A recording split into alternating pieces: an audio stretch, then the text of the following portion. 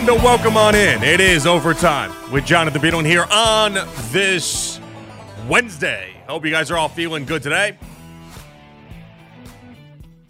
I like to keep you guys floated and in on what is going to happen over the next couple days. Tomorrow we have Thursday Night Football. Friday I will not be in. Not going to be in Friday. Spencer will be in. You're like, Jonathan, it's football season. You would not miss a day of work during football season. I know you. Something serious might be happening. No, something serious is not happening. We'll just be hanging out with Ken in the morning instead. We just did like a Friday morning pre-show meeting with Ken 30 seconds prior. We discussed an absolute ton about what we're going to talk about on Friday. We're getting everything set up already. I know it's only Wednesday, but we're getting things set up. But more importantly, I'm making my YouTube TV 92.3 The Fan debut on Friday. I don't know what clips they're going to put out in the world. I have zero idea, but I am fascinated to find out whether or not I become obsessed with this little TV camera that's right in front of me that is documenting my every move.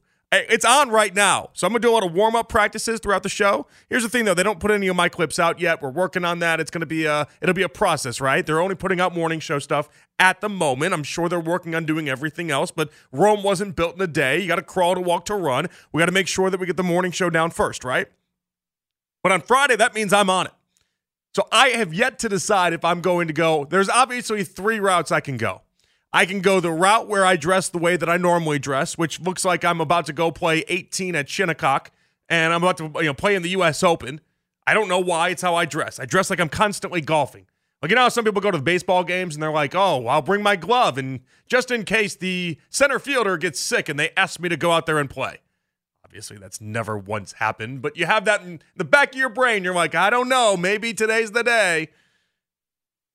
I do that with golf. I'm like, I never know when someone's going to call me up and be like, hey, you got quick 2 hours to go play 9, and then boom, I'm gone. Like a thief in the night. I'm just boom. So I could dress like that. I could dress like I'm about to go to a wedding.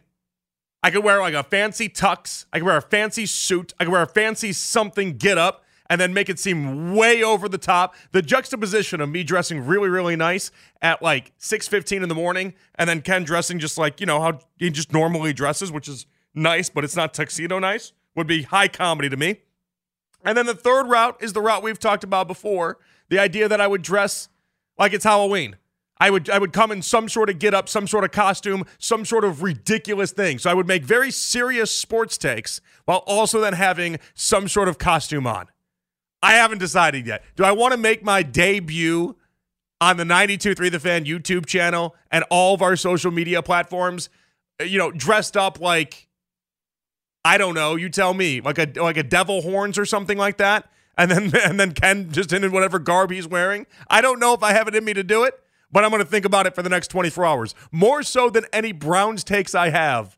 I'm curious. I'm curious myself to find out how I dress. So anyway, that's where my head is at today. Hope you guys have all enjoyed your Wednesday. Hope you guys have all had a little bit of a,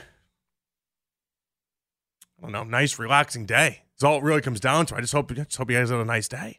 I have not worn off my Browns optimism from the previous 24 hours. In fact, it's only made me want to go harder in the paint. The more and more people that I've heard clap back on my idea yesterday that I can't find the auto loss, and I don't know why. I'm not saying they're Super Bowl favorites. It's not what I'm saying, but I'm saying they're Super Bowl contenders. And if I can't find the auto loss on the schedule, I don't know why we're even having the conversation. It's a perfectly reasonable take by me to have those expectations. When I've been saying they're an 11-win team for 4 months, then they come out there and they put Joe Burrow in a body bag, send him straight to the morgue. I get to live with some high expectations. Yes, I do. You can't tell me that preseason football doesn't matter, and then we get to the regular season, and you want to tell me that the week 1 doesn't matter. How long am I supposed to wait before we get to go ahead and crown them something? How long am I supposed to wait? There's only 17 games. We don't play 75 games. We play 17 games. I get to call it pretty early. When the talent on the paper matches up with what I see on the field, what am I waiting around for? What am I waiting around for? And when I look at the schedule, and I think they just beat the hardest team we have on the schedule, I got no reason but to shine optimism everywhere. I got to come up with with a nickname for me when I go full homerism is what I need to do. You can tweet at me. Twitter reactions brought to you by our friends at Schaub & Jewelers, Cleveland's premier jewelry store. I don't know, like Johnny Homerism or something like that. How do we do this? I hope Ken's ready. I hope Ken's ready for Friday morning. I'm going to one-up Ken when it comes to Browns optimism, and I'm going to do it all morning long is the idea. I don't know how it's going to go down from a topic selection, from a what we're interested in talking about selection day, but I do know one thing. I'm not swerving off of this take. There's nobody that's getting me off this one. But I was thinking about something that we were talking a little bit about yesterday, and we didn't get to explore a little, as much as I would have liked. And we're going to turn the page on the Steelers about halfway through the show, and then we won't look back, right? And we'll get ready for Monday Night Football. But I did find it a little interesting that when it comes to the credit given out to Kevin Stefanski, I'm hearing crickets.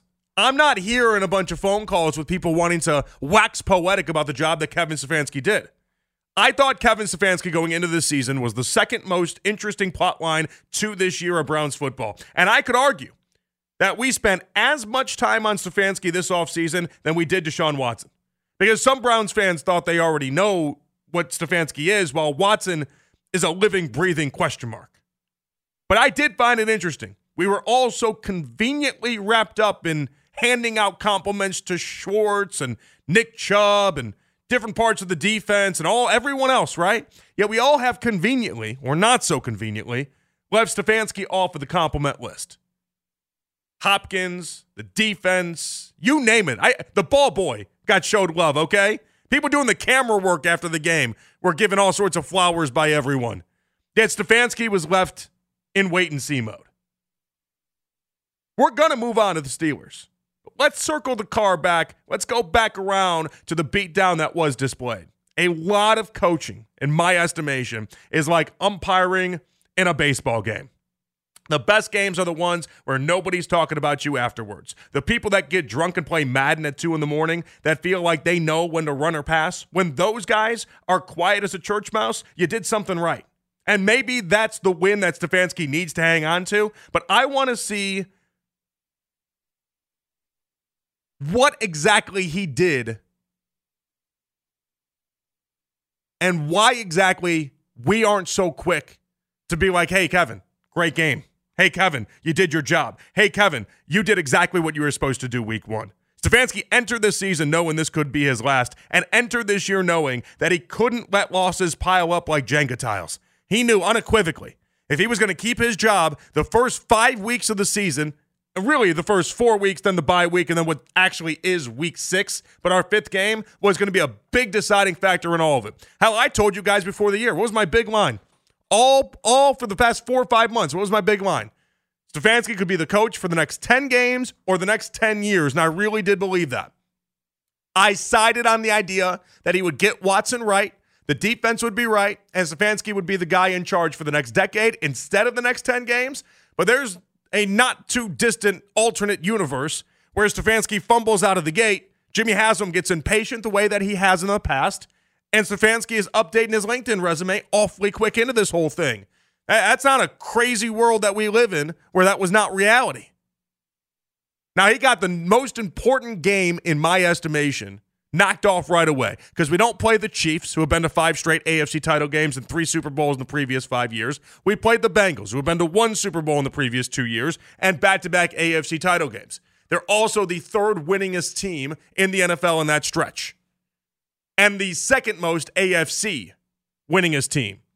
So when I'm talking about this Browns optimism, it's coming from a place of, I think we knocked off the very best team that we had to knock off. But I'm circling around, and I'm looking around, guys, and I want to hear from you. 216-474-0092. And I think people are bending over backwards to do anything but give Kevin Stefanski the credit that I think he deserves. I'm not saying he did everything in one game. I'm not saying all of a sudden Kevin Stefanski's off whatever proverbial hot seat you wanted to put him on. Although I would definitely say after that game, whatever hot seat you had him on has definitely cooled down. For sure it has.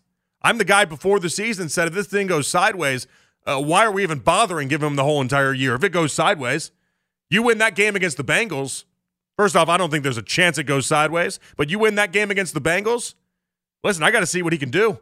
I got to see if he can fix some of the wrongs that we've been plagued with over the previous couple years, because in game one, he showed me how he fixed a lot of them already. Jim Schwartz and the hiring of Jim Schwartz has to be given as the starting point for credit for Kevin Stefanski. Does it not? How do we look at what happened with Jim Schwartz this weekend and not think, oh, yeah, Kevin Stefanski was behind that?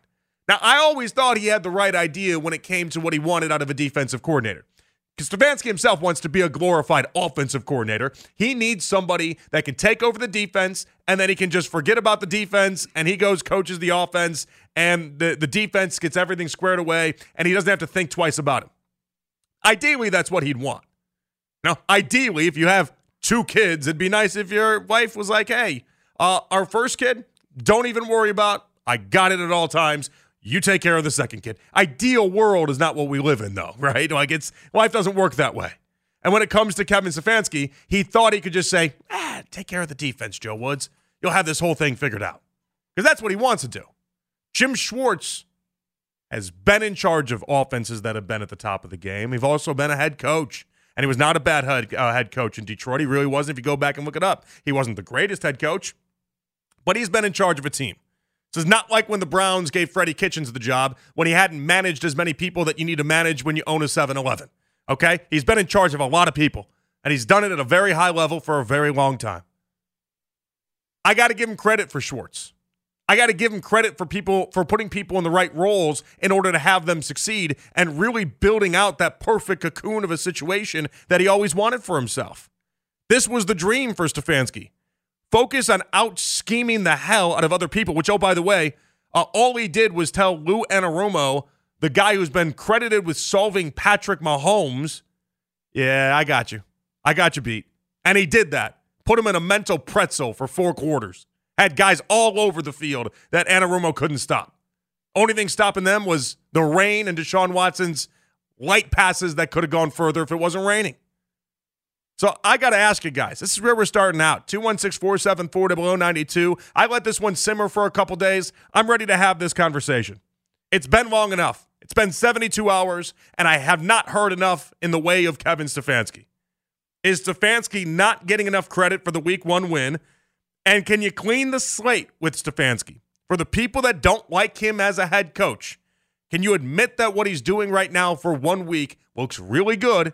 And if he continues down that path, you'll crack open the door of the possibility that maybe Kevin Stefanski is the guy for the long term. It's overtime with Jonathan Peterlin here with you on The Fan. But first, shop Classic Chevrolet's high-quality inventory and special incentives like this great offer. Lease a 2024 Chevy Equinox LS for $299 per month for 36 months. It is Jonathan Peterlin here for Jeremy Hamilton and the entire wonderful team at Classic Chevrolet in Menor. Shop in person at the Classic Flagship Dealership, Route 615 in Menor.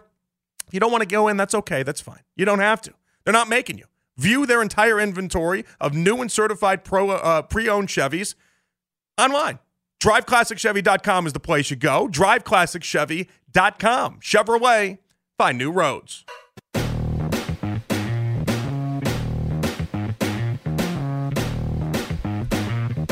All righty, back at it here on The Fan. It is overtime with Jonathan Peterlin. I remember it's a little bit different today. On Wednesdays, we don't have The Fan Focus at 9. That's going to be at 10 o'clock. We're going to have Daryl Ryder, our Browns insider, at 9, okay? So Daryl's coming your way at 9 o'clock. But right now, I want to talk with you guys at 216-474-0092. Just wondering if Stefanski's not getting enough credit for the Week 1 win. And if you were a Stefanski detractor, I'm not saying you need to send him an edible arrangement and apologize for the doubt. Not yet, at least. That day will come in my mind. But we still have to see Watson dial it up on a consistent basis and have the offense win us a game where the defense gets to take a siesta, right? But the few gripes I had with the man, he seemed like he got it all figured out. And one of the big problems I had is he put so much in charge with Joe Woods, and Joe Woods didn't know what the hell he was doing. It's amazing to me sometimes the responsibility some of these coaches will give to guys that don't know what they're doing at all. I think Mike Tomlin has fallen victim to this right now in Pittsburgh. You know, Matt Canada, you know what happened with Matt Canada? His last year in the college ranks, his team went 5-7 and wasn't bowl eligible. He got fired and then got promoted to the NFL. Talk about failing upwards. He gets promoted to the NFL for his first big opportunity, and then a year later, Mike Tomlin makes him an offensive coordinator, and it's a dumpster fire. You got to get both sides of it right. But I feel like sometimes these coaches, the ones that have their specialties, and Tomlin's specialty is defense, right, initially, and these guys that have their specialties, they hang on to it. Belichick is victim of this as well. Belichick hangs on to the defensive side of the ball. I heard a prominent sports talk radio host yesterday say that Belichick didn't know the first thing about offensive football. Now, obviously, that felt a little hyperbolic, but Belichick ignores that side of the ball. He focuses on his side, the side he knows best, and it's to a complete detriment to himself. You got to focus on all sides, but Stefanski, he operates the same way Belichick does, the same way Tomlin does. He focuses on the offensive side. They're defensive. He focuses on the offensive side. And if you're going to do that, that's fine, but you got to really have a rock-solid defensive coordinator. Joe Woods was not that. I honestly, one of the big problems I had with Stefanski was something that was almost out of Stefanski's control for a lot of last year, and that is Joe Woods. But if I'm going to rip him for having Joe Woods in that defense, I got to give him his credit when he gets it right with Jim Schwartz, do I not? I got to give him his credit. That was one of the best Kevin Stefanski games we've seen. That was a flashback to when he was coach of the year, and it felt like everything was going right. And Schwartz is a pit bull on the sidelines, too, by the way. An absolute pit bull. I love to see it. You know, Stefanski at times has the energy of a dead guy. Very blasé. So you might get lost in certain parts of Berea, excused for the wallpaper. It's very blah as a human when it comes to showing his emotions. Schwartz is the anti that. It's like a yin and a yang thing going on there. I love it. 216-474-0092. Is Stefanski not getting enough credit for the Week 1 win? Leading off tonight, batting first, our buddy Dr. Bob. Hello, Dr. Bob. Hey, Jonathan, what's going on, sir? How you doing, man? Did you enjoy the Week 1 win? I'm all right. Oh, of course I love this Week 1 win. And I'm going to say this. I'm going to answer this question. No, Stefanski's not getting enough credit.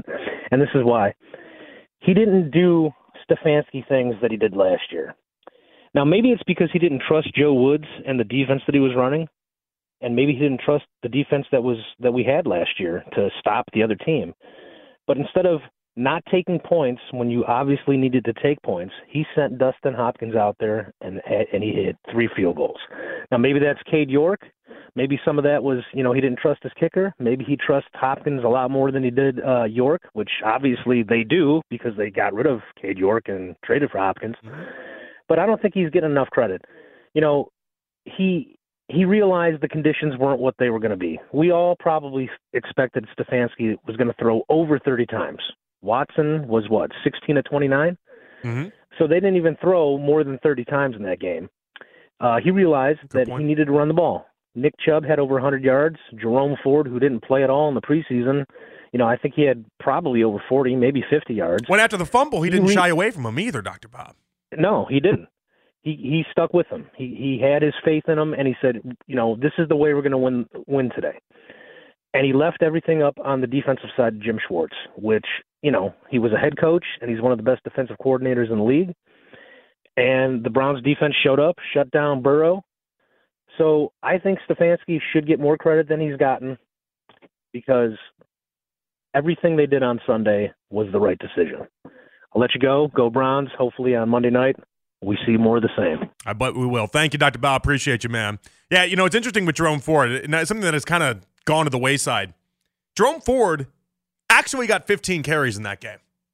Nick Chubb got 18. Jerome Ford got 15. After the fumble, they kept going back to him. I'm not saying that's the right move long term, if I'm being honest. I found that fascinating, though. We've talked about the Nick Chubb pitch count before. We've talked about whether or not he is or isn't on one. He's averaging 6 yards a carry in that game, 5.9 yards total. It's insane what he was doing. 216-474-0092. We're just getting that discussion a little bit with Daryl coming up at 9 o'clock. Can you clean the slate with Stefanski? If you were a Stefanski detractor, can you clean the slate? Can you give him a fresh start? Because I'm seeing a difference, Stefanski. And listen, I've always rooted for Stefanski. I know he's not an idiot. Now, in Pittsburgh with Matt Canada, I can't tell you with certain that man's not an idiot. What I tell you yesterday with Chicago, with Justin Fields after watching what Luke Getsy and Matt Eberflus did, where they have Justin Fields and they took the best parts of his game and then decided they were going to strip him of that? He's Lamar Jackson Jr., and they're like one design play run the entire game. And then when it came to throwing the ball deep, they just flat out didn't do it. I'm like, those guys just might be idiots. Legitimately, they might be stupid. I'm not sure. I know Stefanski isn't an idiot. I know that with certainty. He had to get the right pieces around him. He had to get the right coaches around him. I think he's well on his way. 216-474-0092. Robbie up next on the Fan. Hello, Robbie. Hey, what's up? So I called in, I can't remember if it was Friday or Saturday. You'd asked the question on whether or not it was going to be the offense or the defense that had a spectacular win that kind of changed our minds. And I had brought up the point of Stefanski playing a gentleman's game, and that was what my concern was. So I need you to stay with me on this because, Jonathan, I respect you out of all the guys on the Fan as far as your analysis goes, is you look at that defensive play. That is the only inspired team play that I saw in that entire game. And you look at the point that you just made is Ford got 15 carries, Chubb got 18. Why did Chubb's carries work? Was because he shifted. He found an alternate hole. The design play didn't work. So before we start giving Stefanski all this credit, is we've already said that Stefanski's not a defensive guy, so all that credit goes to Schwartz and him having that side of the ball playing like a team. And on the offensive side, nothing worked. Yeah, but you didn't see a lot of, and we talk about scheming here, Rob, you didn't see a lot of the wide open receivers down the field? I saw a lot of wide open receivers down the field. Oh, no, I sure did. I sure did. And those plays didn't work. And I think that's where you can play conditions. Where you can't play conditions is when Chubb is running outside of the tackles and then has to shift and boot it around. And that's how he got all those 6 yards. I think Nick Chubb spoils you in a lot of ways, though, Robbie. You know, he's just so good, he spoils you. And you're 100% right. And you're 100% right. And that's what makes him elite. That's what makes him so good. What Ford did was Ford went out there and ran the exact design play, and they didn't work for the majority of the times. Like you said, 15 of 18. And that's his numbers were not good, Robbie, at the end of the day. He 2.4 yards per carry would put him way, way dead last in the NFL for sure. My question is, when you're saying 15 of 18, does that count Chubb's pass catches? Because I know no, it doesn't. That's different. He had 4 receptions for 21 total yards. Okay, so again, that's my point being is that 22 total touches. I want Stefanski, and what I don't think I was clear about last time that I called in is I want Stefanski's education. I want his intelligence on this team, and I think that he's a great coach. I think what happens sometimes is that he just gets stuck into this, I don't know, this mentality of like driving the same point home over and over again, that he loses focus of the bigger picture. And in this game, from what I saw, it wasn't the offense that won this game. It was emphatically, like, over the top, the defense that won it. And Chubb bailed us out. We still scored 24 on the board, though, Robbie, and it's not like we had like a bunch of defensive pick sixes or anything. No, sure, but how got to did give the we get offense those some points? credit. We got to give them some credit, though. Even like, and there are certain moments, Robbie, and I'll buy into what you're saying. That obviously it sounds like you need to see more. And Robbie, I do appreciate you as always, man. Thank you so much for the call. Good call. Obviously, you need to see more. No one is disputing that. Zero people are disputing that the offense is sitting in a very comfortable spot or anything. No. Like it's not perfect.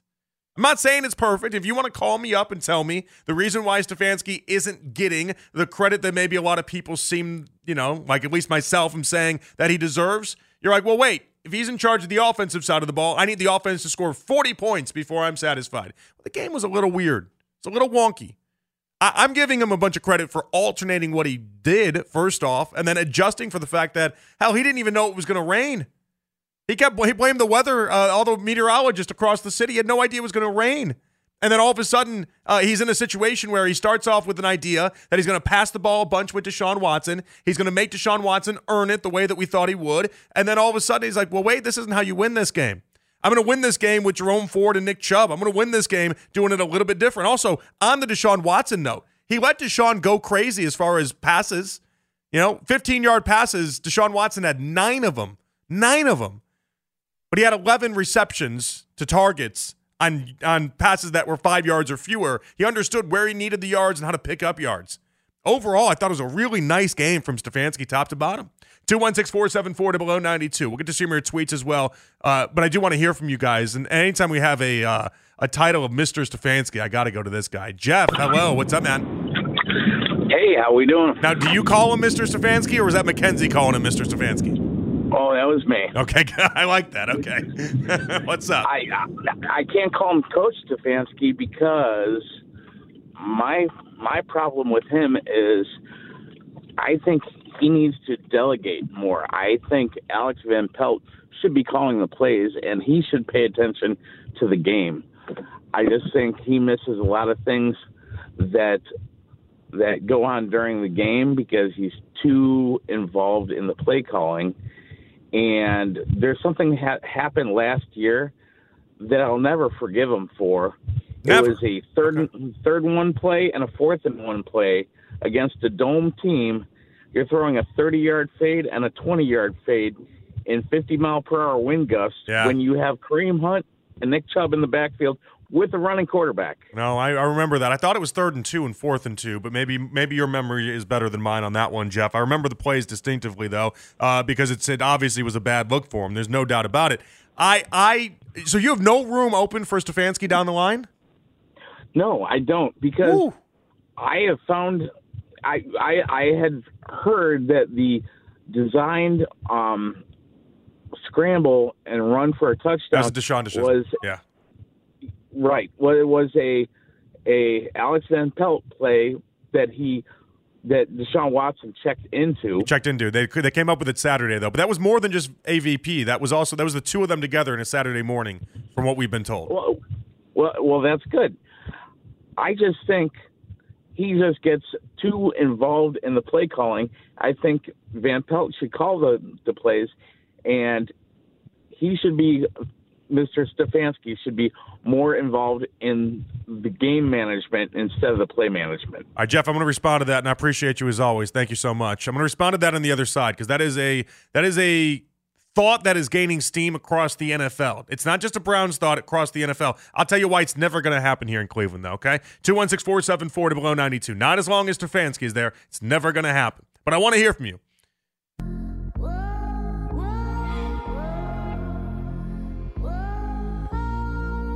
All righty, back at it here on The Fan. It is overtime with Jonathan Peterlin. Daryl Ryder going to join us coming up in 15 minutes. Asking you guys at 216-474-0092, is Stefanski not getting enough credit for the Week 1 win? I don't think I'm living over there at controversialopinion.com when I say that I thought Stefanski showcased the best parts of Stefanski in that win. He had guys schemed open. It's not his fault it was raining and some of the throws were short, but we could all visibly see how he was making Lou Anarumo sweat. Lou was the belle of the defensive ball. Stefanski was toying with him like a cat playing with a mouse. He's credited as the only human to stop Mahomes, yet Stefanski was winning battle after battle, and I'm just wondering where you guys all stand on it. We had a caller last segment, in case you're just joining us. The caller said he thinks Alex Van Pelt should be calling the plays. He thinks Stefanski shouldn't be doing that part of the job, and he wants to see him be more of a coach. And, honestly, NFL circles right now are more into that thinking. I think it's a reaction to what you saw with Nick Sirianni in Philadelphia, where he had on one side Shane Steichen as his offensive coordinator, and on the other side he had Jonathan Gannon as his defensive coordinator. And what you noticed there was that when Shane Steichen gave up the offensive play calling duties around Week 7 the previous year, they took off. And then obviously they ended up in the Super Bowl the following year, and then we watched both Steichen and Gannon both end up getting jobs in respective places of Indianapolis and Arizona. Maybe respective is a little bit too nice of a term for Arizona. They are a trash organization, and I'll stand by that. But that's not the topic. The point is that it is becoming more of a conventional thought that if you are calling the plays, you can be missing things. And that isn't great across the NFL. I've always subscribed to the idea, though, although I like a guy that roams. I like a guy that, he's got his hand in the defense, his hand in the offense. He's always privy to what's going on. As much as I like that, Stefanski got hired to be the play caller. He got hired because of his scheming abilities, because of what he can do in dialing up plays. Why would you retire that? If you think you're good at one thing, and that's honestly, he didn't get the job because of his personality. He didn't get the job because of his networking abilities. He didn't get the job because he's some defensive savant. He got the job because he's an offensive supposed mastermind, because he's very good at calling up plays. And I believe that's what he does best. Why would you handicap yourself that way? I never would. I had one thing in radio I was awesome at and was better than anybody else at this radio station, or rather anybody else in the country. You think I'm going to take that part of my show away? Not a chance. I'm swerving into that bad boy. You guys think I do something that awesome? I'm going to be like, let's do this. 216-474-0092. Rob up next on the Fan. Hello, Rob. Hey, JP, how you doing tonight, bud? Yo, what's up, Rob? Hey, man, we talked last week, and I was overly enthusiastic about the Browns, and I was a little nervous, and you said, no, man, shout it from the rooftop. That's right. Be proud. That's this right. is the year. And they went out Sunday, and by goodness, they proved us correct. It was an awesome win. It was an amazing atmosphere. To the gentleman who called in with the name Stefanski, I mean, really? This guy took us to the playoffs and to our first playoff win in 2 decades, okay? We lost some close games last year and had some rough injuries and a rough time, but we're a 3-point dog against one of the best teams in the league, and we beat them 24-3, and we lost the turnover battle 2-0, which the coach can't control. Like, maybe we should probably wait till after 1 week before we go being a hypocrite of the coach. I really don't care who calls the plays. I care if they win. And if they go into Pittsburgh, JP, and Pittsburgh's missing their second-best defender and one of their top 3 offensive players in Deontay Johnson, if we choke there and Stefanski made some questionable calls, maybe we can bring that back up again. But by goodness, man, they played amazing on Sunday, won by 21 points, losing the turnover battle 2-0. That happens in the NFL like once every 3 years. I mean, am I wrong here? I mean, let's give them a chance. No, Rob, you're right. I mean, of course you're right. And I appreciate the phone call as always, my friend. Of course you're right. Of course you're right.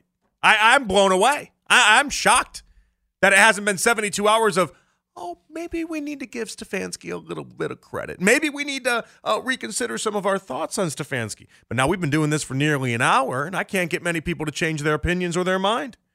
T-Daz on Twitter makes a good point, and our Twitter reaction is brought to you by Scheiben Jewelers, Cleveland's premier jewelry store. Says, hey, Jonathan, I'll back Stefanski if he delivers a win on Monday night. Show me you can keep a team focused after a huge Week 1 win.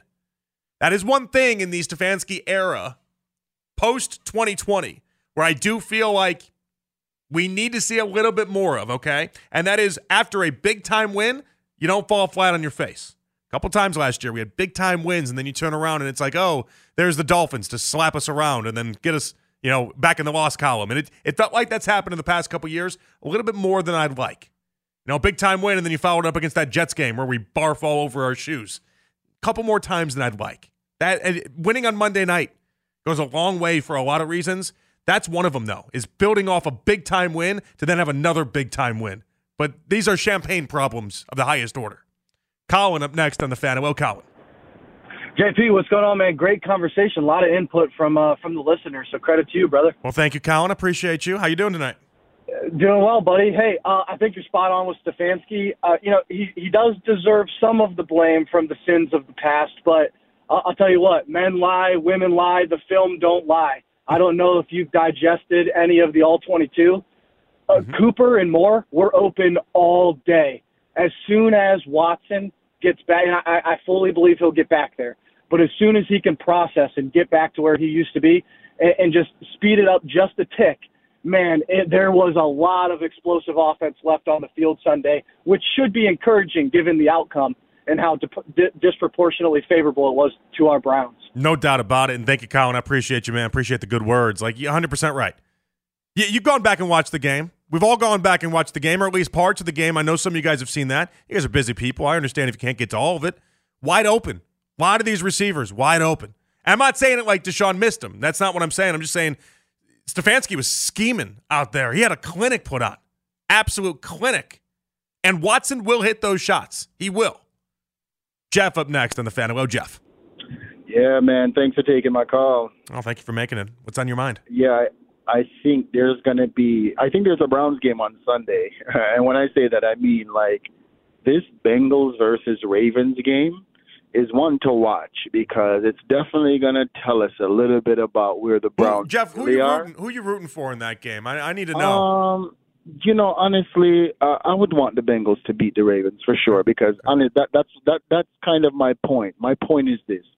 The Bengals come out and they wet the bed and they get boat raced by the Ravens, then I have a little bit of pause of how I feel about Monday night and the Browns playing.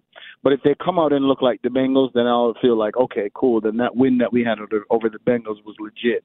So that's an important AFC matchup to watch because that would tell us where the Ravens are, obviously, where we are, and where the Bengals are, because I don't want it to just be this fluky thing where we just, like, boat race this team. Even though we beat them a lot of times before, I think that game will give us a lot of a good gauge to see where we really, really are. Oh, that's a good point. That's a good point. Thank you, Jeff. I appreciate you. I like that. On Sunday, you could be thinking, if the Bengals come to life again and Joe Burrow looks awesome, you could be thinking to yourself, like, all right. You're going to get excited. I know it. I know me. I'm excited regardless. I think this team is the real deal. But if the Bengals go into Baltimore played a nice week one, obviously. They played a nice week one. If they go in there and just lay the smackdown on Baltimore, oh, man, you're going to get excited. I know you're going to get excited.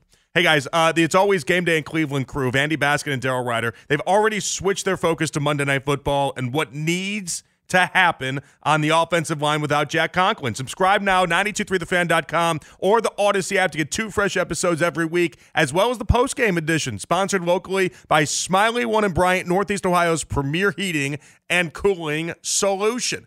Our Browns insider, Daryl Ryder, one half of It's Always Game Day in Cleveland. He joins us next right here on The Fan.